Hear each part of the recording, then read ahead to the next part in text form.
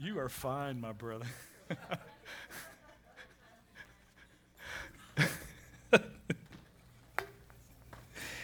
Oh, do you love Jesus this morning?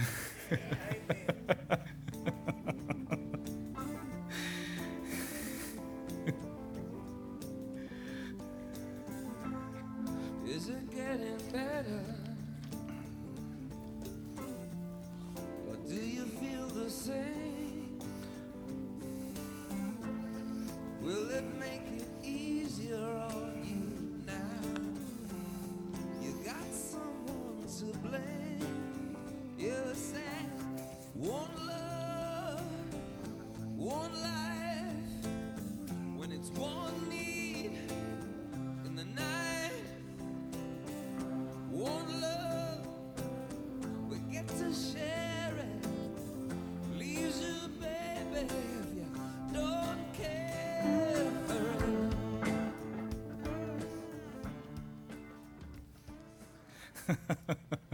Well, it goes like the lights. They can't make up their mind whether they're up or down. I'm just so excited for you guys to be here today. What a blessing it is to have each and every one of you in the house of the Lord. Just want to say how thankful I am to get a break in this outrageous heat. And I'm saying, come on, October. Can somebody say amen with me? Wow. Praise team, you did an amazing job this morning. Anybody who could not sense the presence of the Lord in this place today, man, your wake will be tonight and we'll come visit you. Because it's alive. Do you sense that in the room? I mean, it's just tremendous. What a blessing it is to. Nothing is greater than that. That is the most powerful. It's not a force, it's a person. When you sense the Spirit of God, we're not talking about some impersonal Luke Skywalker, the force is strong with that one. We're talking about a person that is with us. He said in the Gospels, concluding every gospel, he gave the Great Commission, a little different wording each time. In the opening of the book of Acts, 5 times you find the sending of the church. And he said, I will never, 5 times in the Greek, I will never, never, never, never leave you nor forsake you. How many of you know that he definitely emphasized that never part? He's with us. That's the whole, the amazing truth of the gospel is that Jesus Christ is God in the flesh and has come to be with us. Emmanuel, God with us. It's not just something that we talk about at Christmas or at Advent, but it's something that rings true 365 days a year, 24/7. He is with us. Say that with me right now. Say, He's with us. Look at your neighbor now and say, He's with you. You know, and to think about the fact that He's with me. He's with us in this room. It's a collective thing. The Christianity in the New Testament is all about community. It is not about an individualized kind of Lone Ranger relationship with Jesus. Oh, we've perverted it that way in America. We've made it just me and Jesus kind of a thing. But you know something? When you get Jesus, you get all of His friends. And it's the friends that are the difficult thing to deal with. Relationships are the most... Relationships are the most important and the most wonderful, most rewarding, most fulfilling part of this journey we call life, yet they're the most difficult part because we have to figure out how to get along with each other. And you know, even in the New Testament, when we start our series next week on the book of Colossians, I'm excited about it. We're going to do 5 messages on Colossians. It's called Rooted. Everybody say Rooted. So next Sunday we're talking about rooted, the key verse in the book of Colossians from which we're using as a springboard to bounce from is Colossians chapter 2, verses 6 and 7. And it says, since you are so, because you've received Christ as Lord, now walk in Him, rooted and built up in Him and established in the faith. And when we're rooted in something, we have a grounding. We're connected to it. A part of us has penetrated something with a depth. And so if we're rooted in Christ, we must recognize that this thing is about community, because even in Colossians 1, when he said, Christ in you, the hope of glory, it's not even a singular thing. It's not just about having Jesus in me, but it's about, literally, when you read the Greek in Colossians 1, 26 and 27, the mystery that's been hid from ages, but now is revealed to you among the Gentiles. Christ in you, the hope of glory. It literally says, Christ in among you all. Look at your neighbor and say, I can't do this without you. Now, I know some of you in the room would like to think that you can, and sometimes I've thought that, but I want you to recognize this morning that the most important thing that we can grab hold of is that God has not only given us His Son, but He's given us each other so that we can be a strength, we can be a support, we can build up. And human nature that can come into play so many times has a way of wrestling with those things where we start to use our mouths for destructive forces instead of constructive things. Jesus hung on the cross in Hebrews 12 said He endured the contradiction of sinful men. Contradiction, contra against, diction, words that were spoken against Him, contradiction. All kinds of allegations and accusations, untrue. False things were said about Him, and Jesus endured it, and He said, Father, forgive them, for they don't know what they're doing. Greek word agnoeo, we get our English word ignorance from it. Jesus, forgive them because they're ignorant. How many of you know we have to have some of that kind of forgiveness for each other?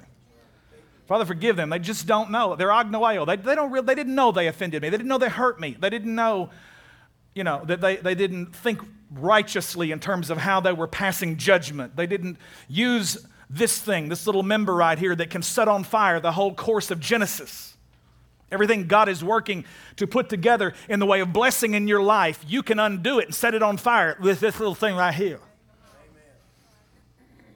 Now, this is the last in a message we've been doing 4 parts called One Thing. And one thing is all about priority. And I think priority is so critical because the one area where we are truly equal, we are not equal in terms of the wealthy families or impoverished families to which we were born. We're not equal with intelligence. Some people in this room are smarter than others. We're not equal athletically. Some people are fast and they're strong and they have the ability to move, and hand-eye coordination is phenomenal. It was developed early. Others of you are analytical. Others of you are musical. Others of you are artistic. Others of you can take herbs and spices and meat, and you can put combinations together that'll just make me want to slap my mama. I'm just kidding, mama. So, some of you have giftings and abilities that are just absolutely indescribable, and I'm thankful to God for that, because in this room, in among this crowd, in this little church as it's growing, and I no longer put the word little in front of it, because God wants to do big things. He wants to do great things in this congregation, and not for it to stay a little flock, but for His influence to be extended into the Delta, and His government and His peace and the increase of His kingdom go out of this place. Literally, that we could be so bold, bodacious, literally, I'm going to go ahead and say it, audacious in our hope that from this little obscure place, this little cave of Adullam, out here in the middle of nowhere, that God could sanctify hope in the hearts of some people, and that it could actually begin to believe the promises that God gave to Abraham, that we could not just be blessed, but we could be blessed to be a blessing, so that all the families of the earth could be blessed because of what God's doing down on the inside of your life as an individual, but not just by yourself. I'm bringing it always back, weaving this thing of us being a community of faith, a collective group of believers that are doing this thing together, that we're not just doing church. I'm so sick of church. I'm so sick of all the religion. I'm sick of the ridiculous requirements. Pharisaism is still alive and well 2,000 years later. It comes in all kinds of Heinz 57 varieties and flavors, any particular denominational persuasion you want to put on it. And unless you think we're better because we call ourselves non-denominational, our variety of Pharisaism can be the most elusive, subtle kind, because we think we don't have all the stuff planned out, but yet we kind of get in the rut of doing everything the same way. And my God, don't change it, because you sure will make some people lose their freaking minds over it if you change something.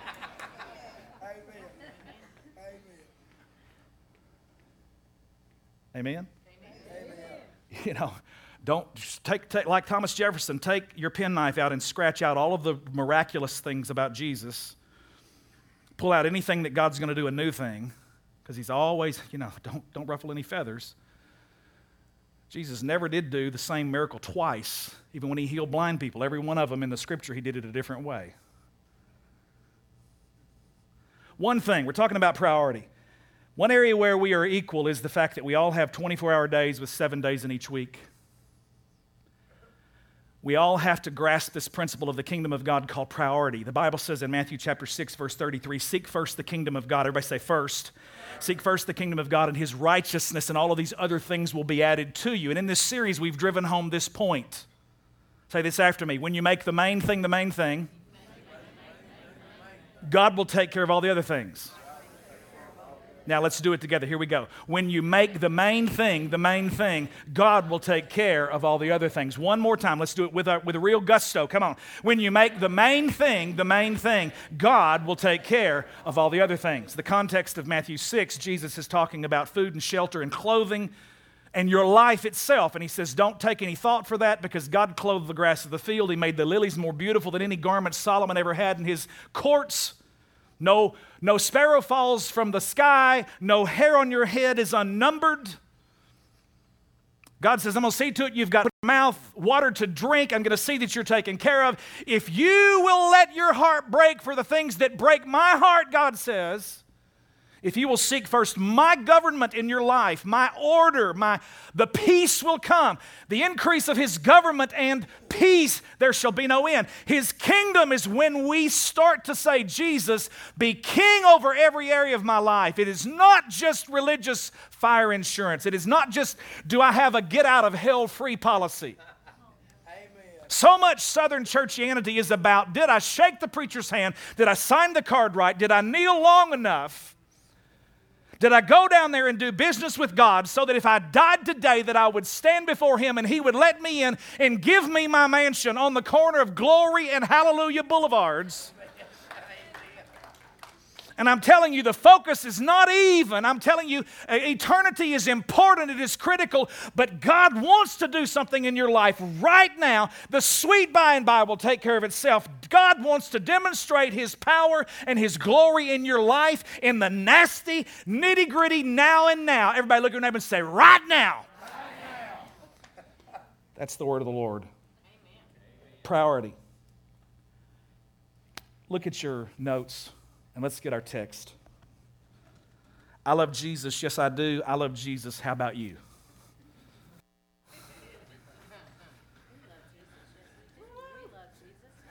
You don't remember that cheer from junior high school?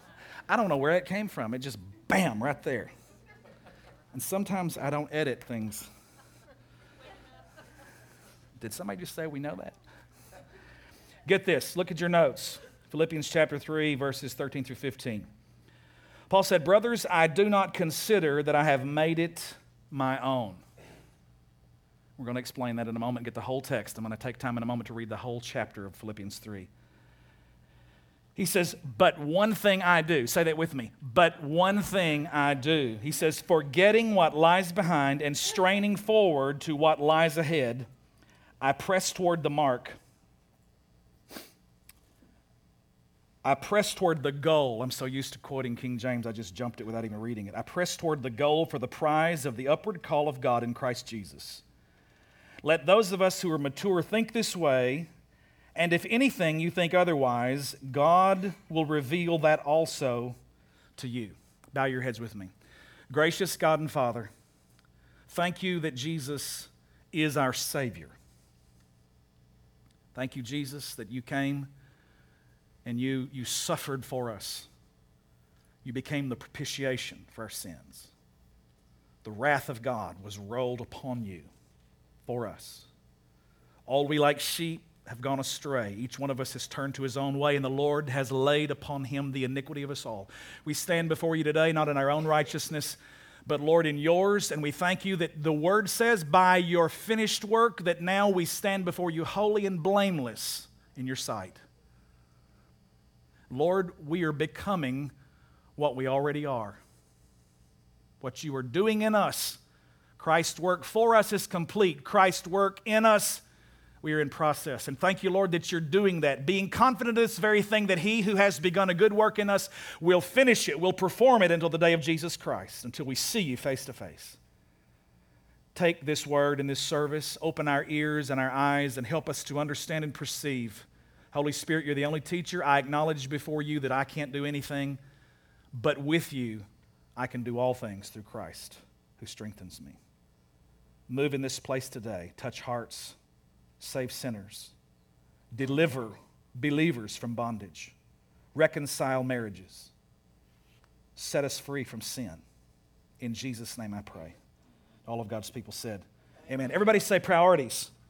We're talking about priorities. Priorities is all about this whole concept of one thing. David said, and Alex did an amazing job kicking this series off for me. We were in Florida on our vacation in Destin for a couple of days, and so blessed because we left before the tar balls rolled in, and we went on down to Orlando and had some great poolside time and read and prayed and just had some great fellowship and wonderful time. And Alex kicked that off, did a great job from Psalm 27, verse 4. The Bible says, one thing have I asked of the Lord. King James says, one thing have I desired of the Lord, and that I will seek after, that I may dwell in the courts of the Lord all the days of my life, and to inquire in his temple, and to behold his beauty.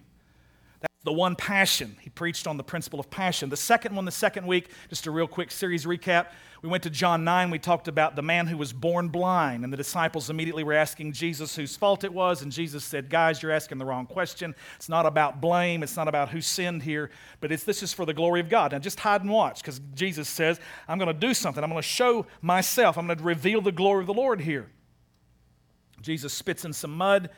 He makes a cake and he puts it on the man's eyes. He sends him back into his routine of blindness with mud this time on him, and he tells him to go to the pool of Siloam and wash, and he comes back seeing because he obeys. And the blind man says, I don't know who this Jesus is. All you Pharisees are all up in arms, fighting battles over who he is, if he's the Messiah or if he's not. I don't really know yet, but I'm going to tell you one thing I do know. I was blind, but now I see. And we talked about the principle of experience. And we learned that in your circumstance, that is your opportunity. That is God's handcrafted situation that He made for you so that you can experience and know God personally for yourself. Whatever you're dealing with this morning, whether it's relational in your marriage, if it's financial, if it's emotional, if it's pressure and stress and anxiety, if it's a deadline that's looming over your head, if it's a bill that's not paid yet, if it's a faith issue, if it's fear that you need to be delivered from, a bondage, if it's a sickness, and I could go on and multiply examples. I'm trying to tell you this morning that whatever your personal area is, nobody else in the room might even know what it is about. They might even know the battle that you're facing. And you know something? That's not even what's critical, because God knows, and He's never left you. He's never going to.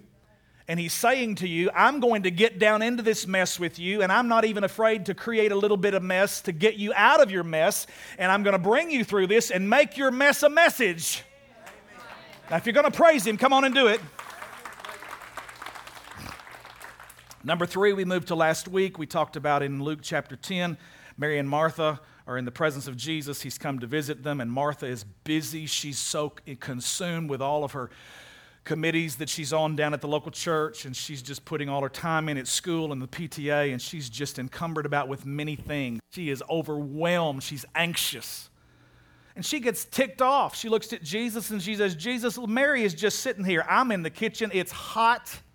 I am slaving over this stove. I'm in a meltdown trying to get some stuff cooked for you. And Jesus said, that's not even what it's about, Martha. Settle down. Mary's chosen the better part. It's not going to be taken away from her.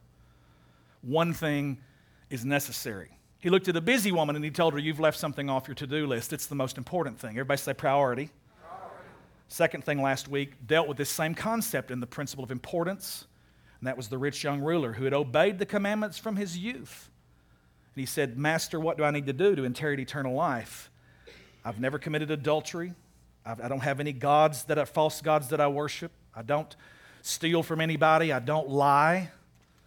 You know, he was moving from an external concept of the law. And I just want to tell you this. I've gone all week long and I haven't broken any of the commandments. I know what the young man was talking about. That's possible. I've not bowed down to worship a false god. I've not erected an idol out of stone or wood and worshiped any kind of idol. I've not taken the name of God in vain. That's number 3. I've shown up to honor the Sabbath, to keep it holy, to worship God. I've honored my parents. Number 5. I haven't killed anybody this week. That's number 6. I haven't committed adultery. That's number 7. I haven't stolen from anybody. That's number 8.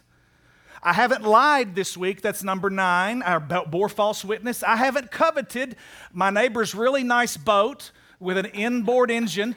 And I was making a joke. Oh, are you hearing where I'm coming from? I've gone all week long and I haven't broken those 10. And that was the same way this young man was talking and what the Pharisees of his day, and this young man who was very much concerned about keeping the externalities of the law, failed to recognize there's a whole inward aspect of the law that many times people never deal with. It's the aspect of my thoughts. It's things that I didn't do that I should have done.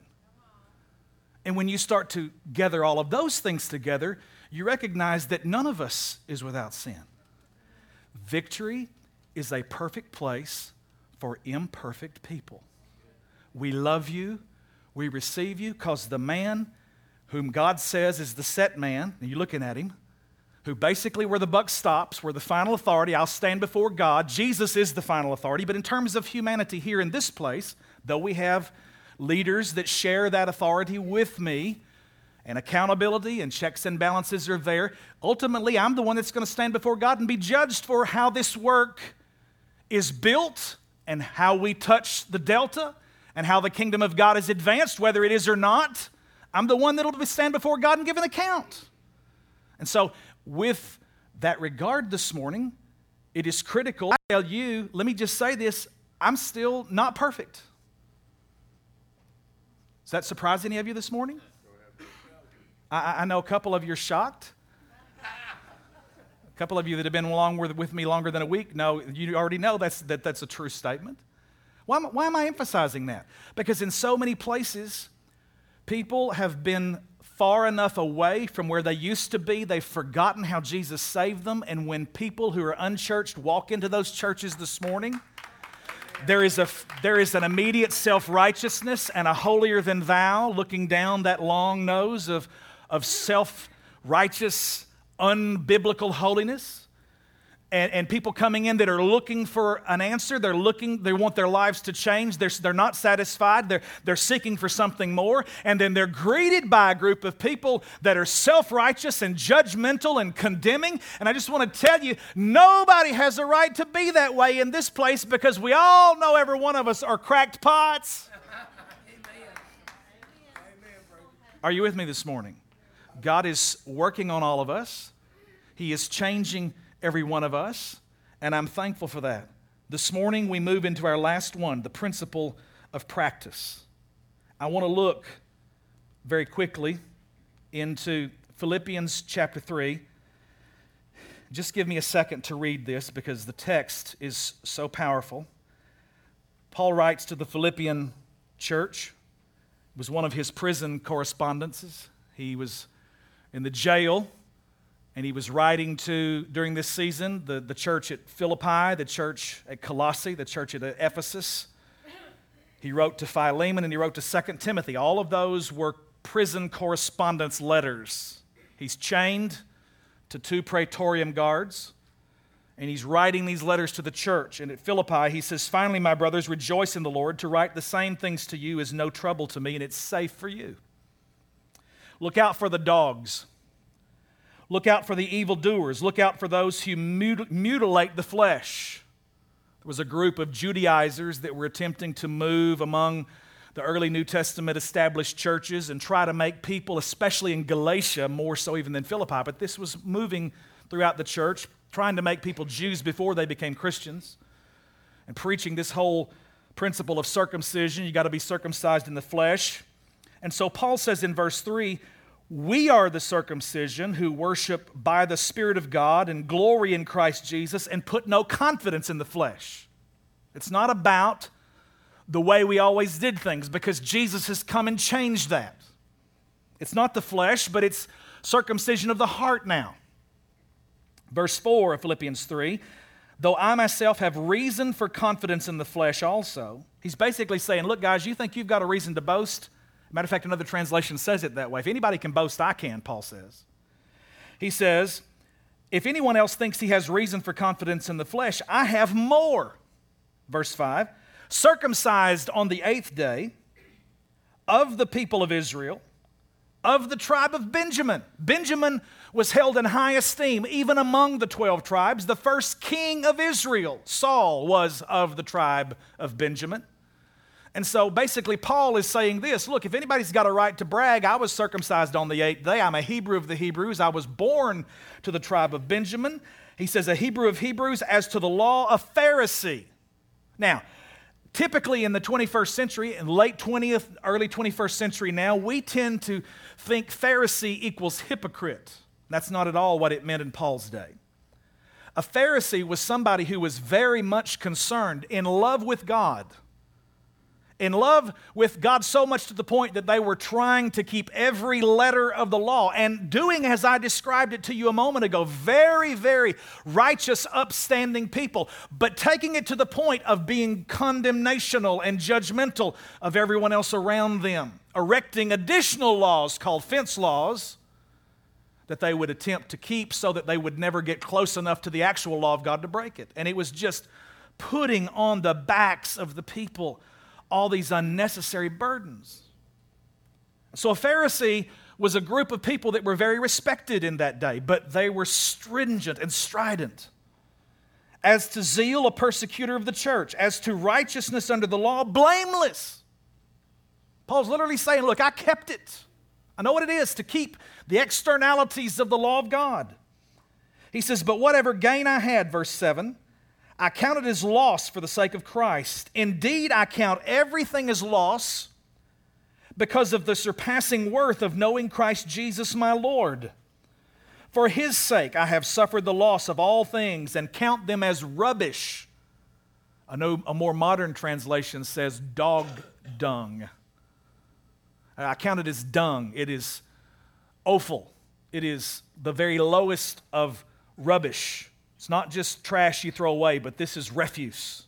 I count all that stuff as loss. It's good fertilizer. That's it right there. That'll help me. Thank you, Holy Ghost. Everybody look at your neighbor and say, it's good fertilizer. Amen. All that stuff, he says, in order that I might gain Christ and be found in Him, not having a righteousness of my own that comes from the law, but that which comes through faith in Christ, the righteousness from God that depends on faith, that I may know Him and the power of His resurrection and may share His sufferings, becoming like Him in His death, that by any means possible I may attain the resurrection from the dead. Now, verse 12, this is where it's coming into our text. Not that I have already obtained this or am already perfect. That's for the folks who take the finished work to the extreme and basically think they're already glorified and are manifested sons of God, which is hogwash. Not that I've already obtained this or am already perfect, but I press on to make it my own because Christ Jesus has made me His own. Remember, the world defines you by what you do and what you have, but the kingdom defines you by who you are and who has you. Amen. Let me get that again. But I press on to make it my own because Christ Jesus has made me His own. Say this with me, I belong to Him. Verse 13, brothers, I do not consider that I have made it my own, but one thing I do. There it is right there. There's the one thing. But one thing I do, forgetting what lies behind and straining forward to what lies ahead, I press on toward the goal for the prize of the upward call of God in Christ Jesus. Let those of us who are mature, same Greek word as perfect, those of us that are mature, think this way, and if anything you think otherwise, God will reveal that also to you. Only let us hold true to what we have attained. 4 more verses and I'm finished. Brothers, join in imitating me and keep your eyes on those who walk according to the example you have in us. For many of whom I have often told you and now tell you, even with tears, walk as enemies of the cross of Christ. Their end is destruction, their God is their belly, and they glory in their shame with minds set on earthly things, not heavenly things. Everybody say one thing. See, there's all kinds of things that are grappling for your attention, but we've got to bring it down to one thing. One thing I desire, my passion for Christ. One thing I know, my experience of God in my life personally. One thing is needful. Jesus is the most important thing. One thing I lack, that's to make Him first in everything. And finally, today in this message, one thing I do, the principle of practice, what I do over and over and over and over and over and over again. Their end is destruction, their God is their belly, they glory in their shame with minds set on earthly things. Verse 20, but our citizenship is in heaven, and from it we await a Savior, the Lord Jesus Christ. Verse 21, hear these words of hope, saints, who will transform our lowly body to be like His glorious body. That's when it's finished right there. That's when His work in us is completely perfected. Who will transform our lowly body to be like His glorious body by the power that enables Him even to subject all things to Himself. Now, what am I talking about when I talk about the principle of practice? I have just a very few piano students. I don't teach in the summer, but in the fall and the spring semesters, I have 2 afternoons a week, Tuesday and Thursday afternoons, that I teach about 10 or 12 piano students because it starts after school at 3 o'clock, runs till about 6, 2 days a week.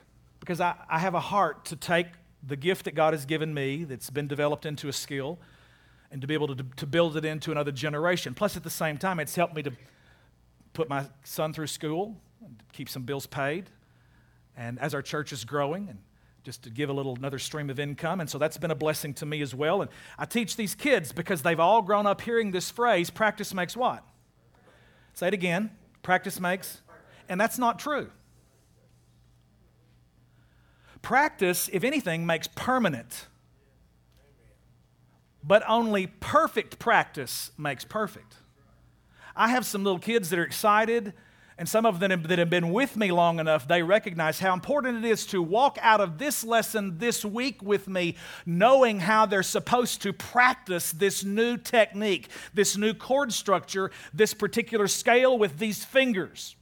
Because as you do things over and over and over, you begin to develop muscle memory. It's the same way when you guys get on the golf course and you develop a golf swing. And guess what? If you learn how to do it the wrong way because you have practiced it so much, what you do with your practice is you make what you do become permanent.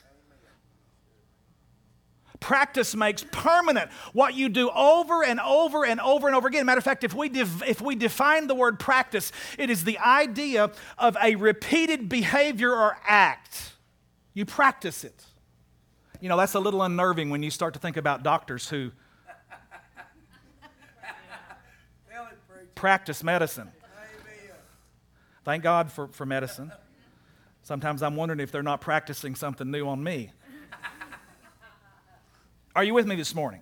I teach my children that take piano from me, perfect practice makes perfect. So let's do this 3 or 4 times to get the technique right, because I don't want you to spend 20 minutes every day doing it wrong, and then you've got 5 or 6 days of building this into your muscle memory because you go through the motions and you do it over and over and over and over and over, and things that you repeat, things by repetition that you get into you over and over and over become second nature to you, and you do them without thinking. We live that way on a daily basis, how we react to folks when we're put in circumstances. Sometimes the memory of our old nature, which is supposed to be dead and buried and gone, but the way we used to live and act can come out of our actions, because somebody said to me one time, and I put it up on Facebook here a few weeks ago. Actually, it wasn't said to me. It was out of a book that I'd read, and it was awesome. It was one of Mark Batterson's books. He said, you know what? It's a whole lot easier to act like a Christian than it is to react like one. Amen. Think about that. Bernie, what's the score? 4-1 Germany. See, I knew all you're thinking about that anyway. Everybody's wondering who's winning the World Cup. So just come on back to me now, back to what's here. I've set your mind at ease. It's Germany 4, England 1, okay? All right? So we do it over and over and over and over again, and when we do that, we start to think a certain way. And when I'm put into a circumstance and I'm pressed and I'm offended or I'm aggravated or I'm frustrated, It's in that moment where I do what I do without thinking because I've practiced my life that way. If it's getting my mouth in gear before I'm able to discipline myself and get my mind in motion or make my heart rein it in. Come on, somebody. If it's letting the tendency that I personally have to have anger. Now, I'm not talking about me this morning. I'm just putting it in first person. So, all the rest of you can just listen. Just enjoy, because everybody else in the room is okay. I'm just talking about me, okay? No matter what it is, it's if I've been used to living this way and Jesus comes into my heart and He wants to be Lord over that. He wants to drive out that giant of rage. He wants to tear down that walled city of Jericho in my life, in my personality. Well, I can't help it. This is the way I was raised. This is the way my parents did. My daddy did it this way. Well, guess what, honey? You don't have to keep living like that because you were born again. Amen. Matter of fact, nobody should ever say I was born this way if you're a new believer, because you've been born again. Amen. You're a new creation. And so it's this whole principle of practice. What am I practice? I am being transformed by the renewing of my mind, because what I think about my life, what I think about my situation, God has got to put on some fresh glasses so I can begin to look to the Word and I begin to see myself the way God sees me. I begin to see this thing finished. I begin to see myself robed in a robe of righteousness. I'm not just the same old sinner with a new chance. But I've got a new nature working on the inside of me, motivating me, animating me. But sometimes the memory of the old kind of raises its head up. And that's when I have to bring about this issue of crucifying that which is still hanging around sometimes. Because it's easier to act like a Christian. Man, I can put it on. I can get that cassette-shaped smile. Glory to God. How you doing? Oh, I'm blessed. How's your wife? Oh, we divorced a year ago. Well, I'm blessed, though. Praise God. Maybe some of you, that might be a blessing. I'll leave that alone. I'll probably get an email or letter over that. I didn't mean it like it sounded. God is always about covenant keeping. I need to go on before I keep digging. All right, all this, and I've got 4 points. I'm going to hit it real quick. We're in a race for a prize. Everybody say a race. The prize is not heaven. The prize is not heaven. I just read to you Philippians chapter 3, verse 20. If you're a believer, your citizenship is in heaven. You are a citizen of heaven right now, even though you live in this place. Why did Paul talk like that? Because he was talking to a Roman colony. Philippi was a colonized place that was under the government of Rome, which was hundreds and hundreds and hundreds of miles away from there. It was a colony. It was governed by law from another location. Just as you are a citizen of heaven and you are now a part of a company of believers and we are a colony of heaven, Philippi was a Rome away from Rome. This place in the community of faith that we have is supposed to be a heaven away from heaven. You are a citizen of heaven. You're not running a race hoping that you can get good enough that when you cross that finish line and you stick your feet in the water of chilly Jordan and Peter opens the gates and the books are open and you stand before God and you're hoping that you've had enough good deeds and you've been righteous enough in helping enough grannies across the street and you've bought enough Girl Scout cookies and all of those things. It's nothing about that. It's not about anything about running a race trying to win the prize of heaven. Heaven is yours now. If you're a believer, you have a relationship with Jesus Christ. He lives on the inside of you. You are His son, you're His daughter. Listen, Paul used all kinds of illustrations. He talked about military. He said that we've got a battle, we've got to put on armor. He used agricultural illustrations. He says, whatsoever man sows, that shall he also reap. He used architectural illustrations and analogies. He said, we're the temple of the living God. God is a wise master builder. But in this particular location, he's using an Olympic illustration. Paul was famous for using these illustrations because he loved the Olympics. Paul today, I guarantee if he was with us, he'd be sitting on the back row with his phone checking the World Cup score while whoever was up here preaching, saying amen. Because he loved the Olympics. He loved the contest. He talked about pressing on for the mark of the prize. He talked about wrestling. He talked about running a race with patience. Hebrews chapter 12. He talked about beating his body, and he talked about boxing. He gave us all of these amazing analogies from the Olympics, and what you fail to realize sometimes is when folks interpret this with a works-based kind of a mentality is they think they're running a prize trying to get to heaven, and heaven's already yours if Jesus lives in your heart. You're trying to run for a reward, because I want to tell you this morning, you had to be a citizen even to participate in the games. And he tells us that at the close of this chapter. Our citizenship is in heaven. Everybody say, I'm His. He is mine. You are a child of God this morning. You were born with a destiny and with a purpose and with a calling. And what you are running as a reward for is to fulfill that and complete it, to make your life count, to see the destiny for which God birthed you and grabbed a hold of you and apprehended you and died for you and reached down when you didn't even have a taste for Him and grabbed a hold of you when you weren't looking for Him.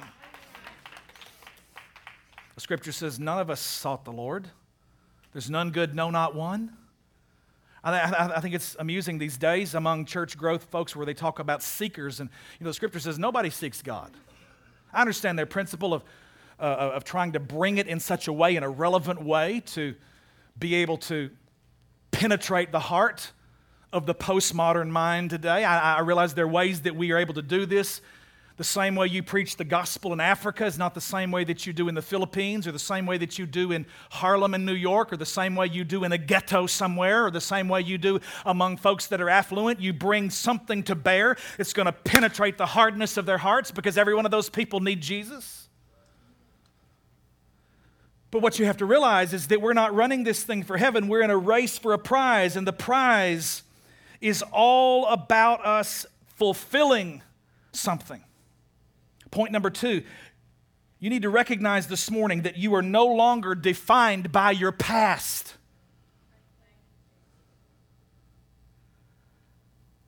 Say that with me. I am no longer defined by my past. You need to let that soak in this morning. Because being defined by our past, the Scripture literally says here, one thing I do, and it's like two sides of the same coin. It almost sounds like there's three things. He says, because forgetting what lies behind, I strain forward. And he says, I press on for the goal of the prize of the upward call in Christ Jesus. He said, I forget what lies behind and I strain forward to what lies ahead. It's almost like the two sides of that coin of repentance. It's when I turn from sin, I turn to God. But the focus is not on me turning from sin, but it's to get my eyes on Jesus. And when I turn to Him, I'm automatically turning from what I used to do, what I used to be. It's the same principle here of I'm turning away from, I'm forgetting what gripped me in the past, whether it's a failure, whether it's a marriage that did go south, whether it was a job or a business that you invested your life and poured your dreams into, whether it was believing and trusting God for a dream that didn't come to pass, but it seemed like it ended in failure. Don't give up too quickly, because God has a way of burying something so that it can really die, and then He raises it back up to be better than you ever dreamed it could be in the first place. Forgetting what lies behind, our failures, our sins, our past habits, something that you've done in the past. Maybe it's not just about what you've done that you have let define you. Maybe it's something that happened to you. There are people that are sitting here in the sound of my voice this morning who were abused as children. And let me tell you something, we do not speak lightly about that. Those are heinous things that have been done sometimes by people that we trust and who love us, whether it was physical abuse or verbal abuse or, God forbid, sexual abuse. People in this room have endured that kind of stuff, and it marked your life and it defined you, and people have hurt you and they've said things about you, and people have set out who you loved and trusted and you thought had your back, and they've stabbed you in the back and you've found out about it recently.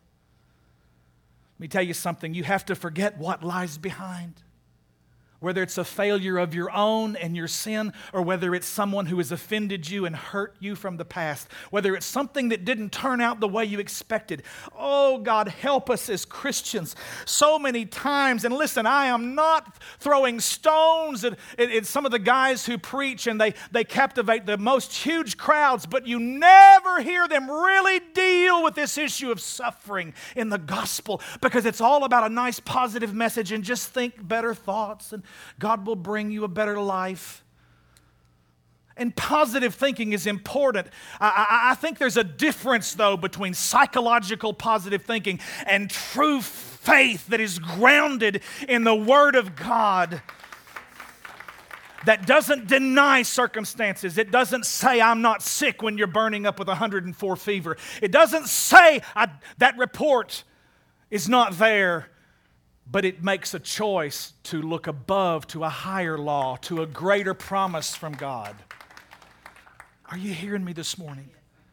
Forgetting what lies behind, straining to what lies ahead. People have hurt you. You've made a known failure of your own life. Everybody say forgive. Forgive means to release from the penalty. If Jesus has forgiven you, then you need to forgive you. You need to forgive and release everybody else. Of all of the requests in the Lord's Prayer that Jesus taught us to pray, the only one that had a condition attached to it was, forgive us as we forgive those. In other words, if I hold somebody in penalty because they've hurt me, or even if I hold myself in unforgiveness, I stay in a place of torment because of not releasing the past. Joseph, powerful testimony from the Old Testament book of Genesis, dreamed a dream, and he just got out there and he had an interview with Rolling Stone magazine, told everybody about it. Should have kept his mouth shut. He got out there and he said some things he shouldn't have said, told his brothers, guess what? I dreamed last night that the sun and the moon and the stars, they all bowed down before me. I dreamed that everybody had a sheaf of wheat and all of your sheaves bowed down to mine. That ended up happening, but telling it too quickly, especially telling your dreams to half-brothers. You need to make sure when you tell your dreams to somebody, it's a brother from another, not another mother. It's a brother from the same mother, because they've got your heart. A lot of half-brothers out there. You know the story. He was thrown into the pit. He was petted by his daddy, Israel, Jacob. He was pitted in the house of Potiphar. And finally, he came out of prison. He was putted on the throne. Petted, pitted, potted, and putted, you know. That's an old Brother Kelly Varner message. Guy that I was trained under years ago. But you know, when Joseph got to Egypt, it wasn't there until he had a wife and he began to birth some sons. And God had done such amazing work at him that he named his first son Manasseh. Does anybody know what Manasseh means? Forgetfulness. Everybody say forgetfulness. He happened to say, God, I know that my brothers meant this for evil, but I know that you meant it for good, to save many people alive. God can redeem your failures from the past. He can even use the things that people have done to hurt you, even deliberately. He can take a mess and make a message. You know what? He didn't stop with his first son, Manasseh. He had another son, Ephraim, which means double portion, or also means fruitfulness. Some of you want to have success in your life. You want to be fruitful in every aspect, have the peace of God, the plenty of the Lord. You can't birth fruitfulness until you birth forgetfulness. That's the most powerful thing I've said all morning right there. When you can birth forgetfulness and release your past, forget what lies behind, then God will help you to birth fruitfulness.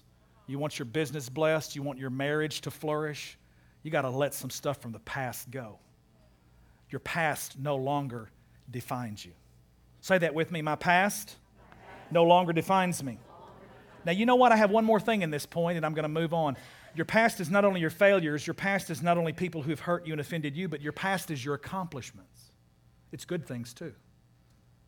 Your past, sometimes the greatest enemy of success in your future is success in your past.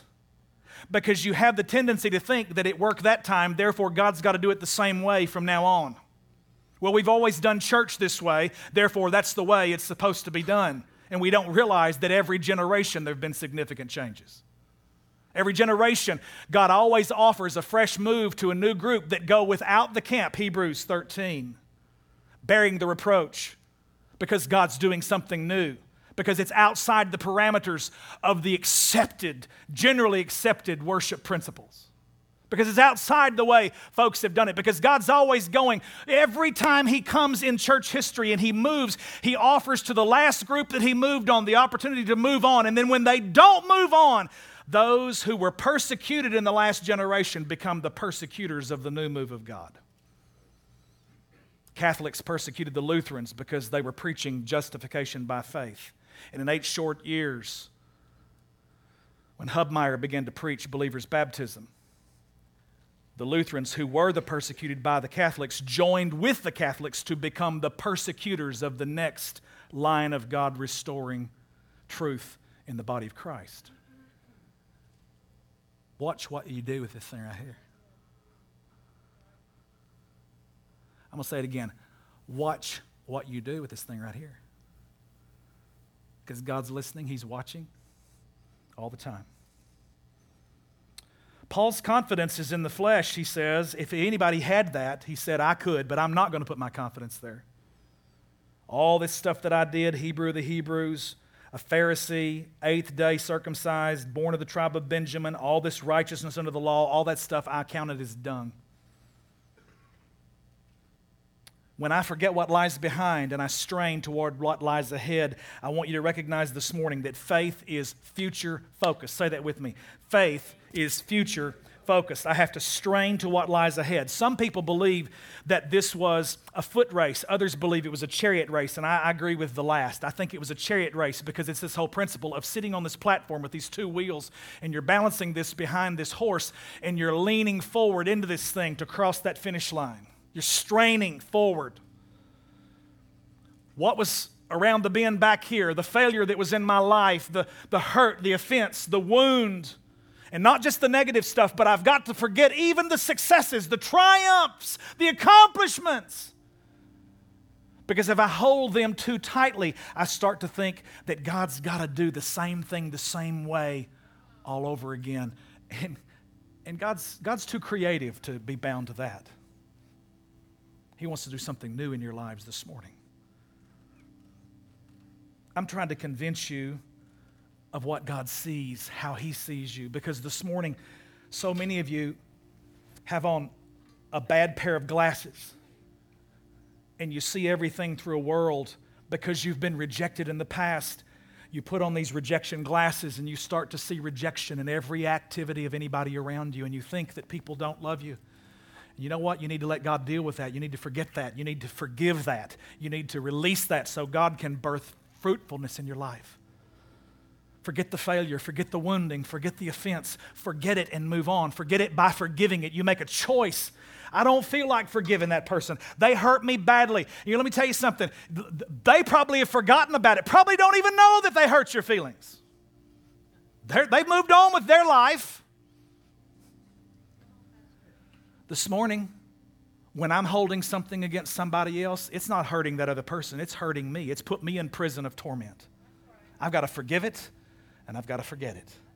This is the one thing that I do that I learn how to practice. I let the past go, and I press toward the future. Because faith is not focused on the past.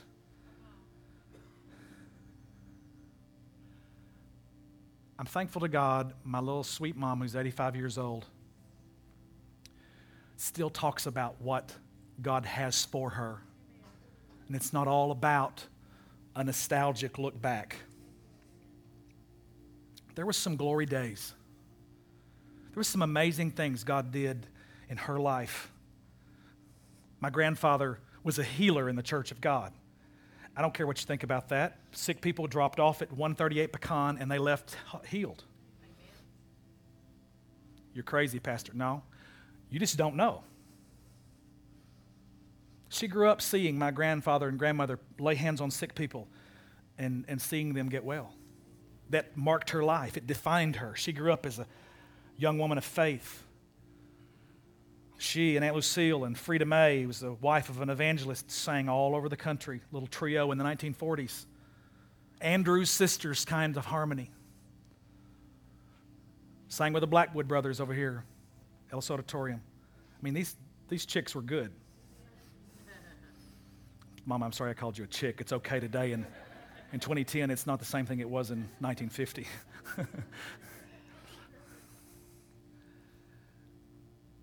But even in all of the great things that she's seen, the moves of God, she's still saying, I'm so excited what God's doing in our church.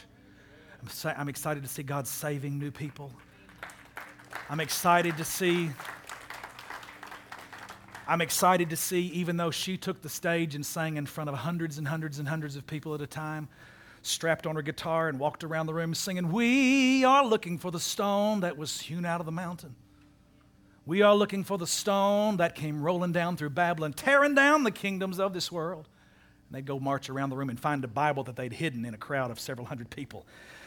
We have found the stone that was a lot of memories, a lot of amazing things she's seen God do.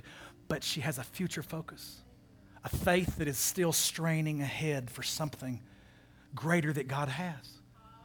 I believe you can have that at 85. I believe you can have that at 105. I believe that you can lose that at 15. And you can be so focused on a wound or a hurt or a failure or a mistake or a sin or even gripped by the pride of success and an accomplishment that it hinders us from the greatness that God still wants to take us into. Let me finish this morning. One guy said this. He was an influential man, a bishop in his church. He said, it is impossible for men in the future to fly like birds. Flying is reserved for the angels. Do not mention that again, lest you be guilty of blasphemy. Does anybody know who said that? Milton Wright. In 1870, he was a minister in the Church of the United Brethren in Christ. He was the father of Wilbur and Orville Wright. Let me give you the quote again. Those boys over there that wouldn't quit in their bicycle shop trying to tape wings onto them, dreaming of flying, straining toward the future, forgetting what everybody said in the past can't be done. If I paid attention to all the voices that said you can't do it, I would have quit a long time ago. He said, it's impossible for men in the future to fly like birds. Flying is reserved for the angels. Do not mention that again, lest you be guilty of blasphemy. What is amazing to me is he so coats this in a guilt-ridden legalism. Boys!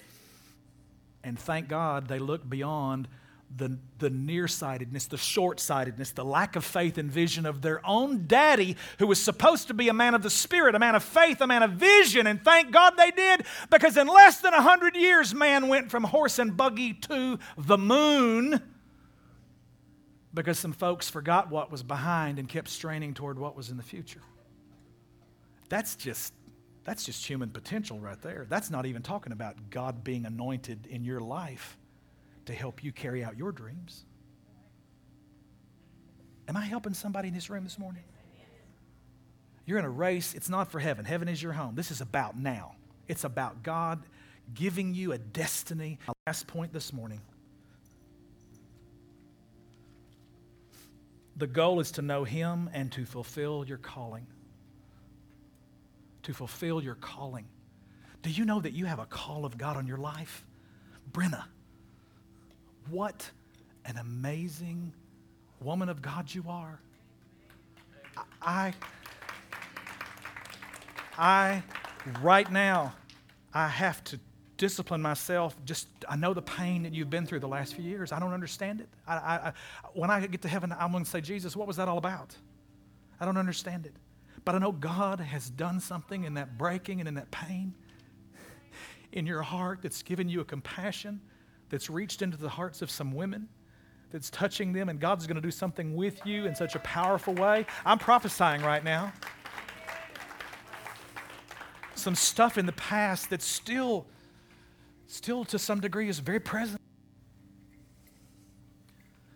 I could look around the room this morning, and I want to tell you, I love you people. You can't, words don't even describe. I can't tell you how much I love you and how I intercede for you and how I cry out for you and how I hurt for you when I know that you're hurting, and how when the dreams, for a second, it looks like God has put the pause button on the heavenly DVD player, and it's like Moses had these deliverer's dreams that sent him to the backside of the desert, and when he got to the place that he thought it was no longer possible and he'd forgotten about it, then God torched a bush and said, Mo, come check this out, baby.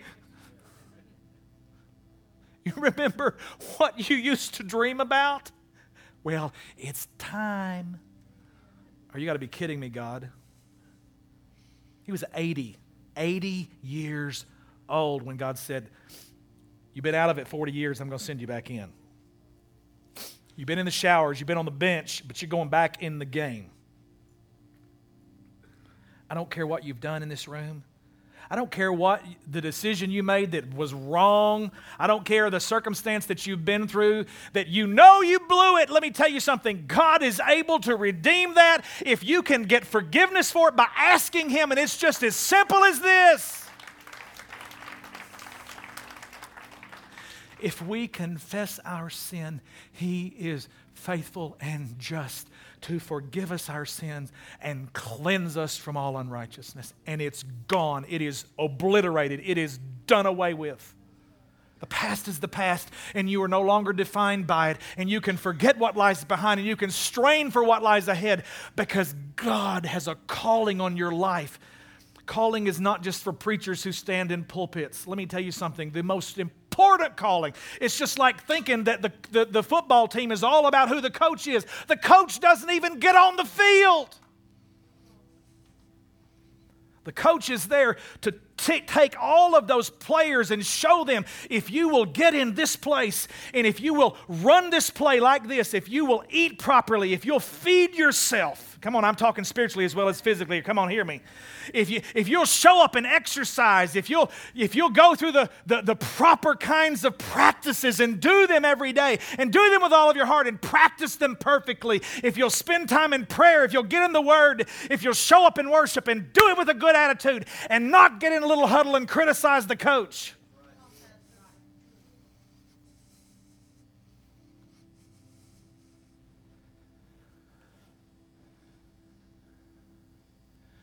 If you'll catch a vision, and everybody on that team can catch a vision of finding their place and doing what they're supposed to do, and quit trying to have their finger in everybody else's business. Let the defensive team do the defense. Let the offensive team run the offense. Let the kicker be the kicker. Somebody's hearing me this morning.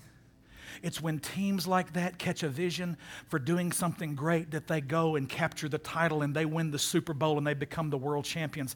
And this is not for a crown that perishes. It's not for a laurel. It's not for a wreath. It's not for something that is perishing. We are trying to build a team here where every one of you catch a vision for the greatness to which God has called you, and you have an important part. You have something to do. You have something to play. And it's not to sit around and tell everybody else where they're wrong, but it's to find that place and to seek God and to cry out with all of your heart and say, God, I'll let the past be the past, and I'm pushing into the future for great things.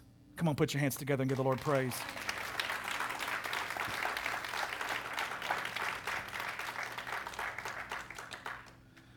Abraham Kuyper said this: in the total expanse of human life, there's not a single square inch of which the Christ, who alone is sovereign, does not declare, that is mine. The whole world is the Lord's. This does not belong to the devil.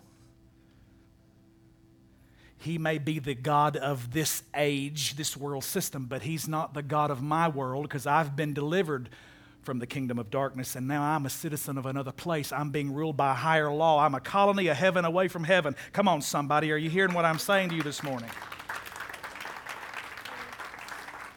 You don't have to live by the fashion or the design or the rudiments of this world, but we're called to a higher life, a higher way. My questions, and I'm applying this and we're finished: are you more past or future focused? which has more influence in your life? When you talk, what's coming out? Is it about how wonderful things used to be, or it is about the expectation of what God yet has for you? Is your faith future focused? What do you need to forget and let go of? What do you need to press toward to see God's call realized in your life? Bow your heads with me this morning for a word of prayer. Gracious God and Father, thank you for everyone under the sound of my voice today.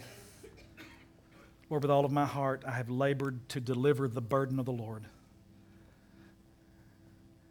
And I know that there are people right now, Father, who've heard something way down deep on the inside. There's some hope that has been birthed alive inside them, that they no longer have to be defined by their past. All of that is under the blood of Jesus. It is BC, before Christ.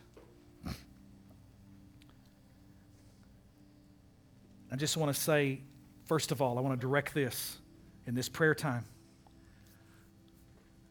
There are people sitting here under the sound of my voice that if you were to stand before God and He would say, why should I let you into my heaven? You wouldn't have an answer for Him other than to say, hey, I've done the best I could, and that's not going to get us anywhere. I've preached the gospel this morning. The gospel is that God the Father, in His righteousness and holiness, sent down the answer for us in our rebellion and our sin and our disobedience.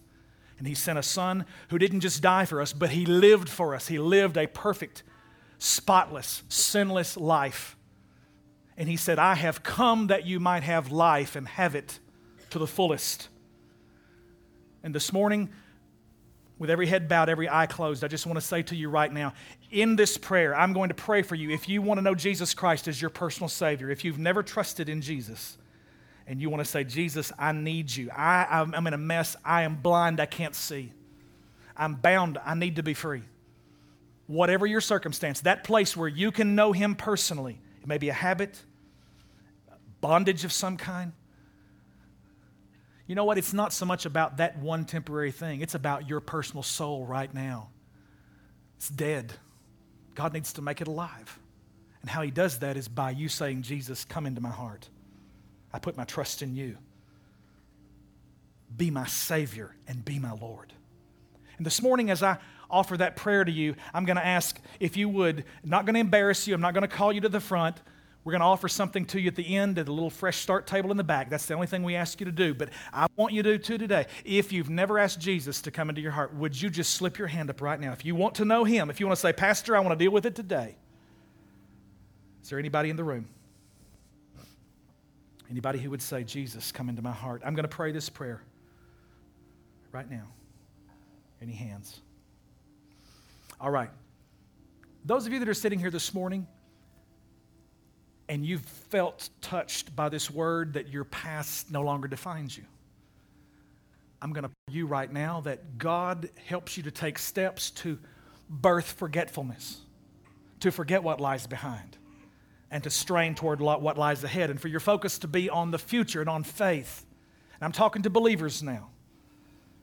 If there's anybody in this room, if you'd like to be included in this prayer, you've heard the Lord speak to your heart, and you want to put the past in the past, would you just slip your hand up? Not going to embarrass you all over the room. Yes, that's 2, 3, 4, 5, 6, 7, 8, 9, 10. It's about a dozen all over the room. Father, in Jesus' name, thank you for the word of the Lord that sets free. Thank you that Jeremiah said it was like fire and the people like wood. Lord, that it was like a hammer and the people like a rock that is broken. God, we submit ourselves to the power of your word this morning, and we thank you that you set on fire, Lord, everything of the flesh from the past. Lord, every failure, every sin, every wound, every hurt. Lord, we've done things and hurt ourselves. We've done things and hurt others. People have done things and hurt us. And Lord, we will no longer let that define us. We make a choice right now and we say, I forgive. And I just want you right now under your own breath. You don't have to say it out loud, but you can just see that thing that you did, or you can see that person who hurt you and just say it right now. Say, I forgive. In Jesus' name, we release it. Lord, I make the choice. whether I leave this room feeling like it's gone or not, I take the first step in faith and I forgive, I release, I forgive myself, I forgive that person, I forgive that church in the past, that pastor, maybe somebody in this room, maybe me. I choose to forgive. And Lord, we release it. And I strain for what's ahead. I look to the future in faith. And I thank you for this in Jesus' mighty name. And all of God's people said, put your hand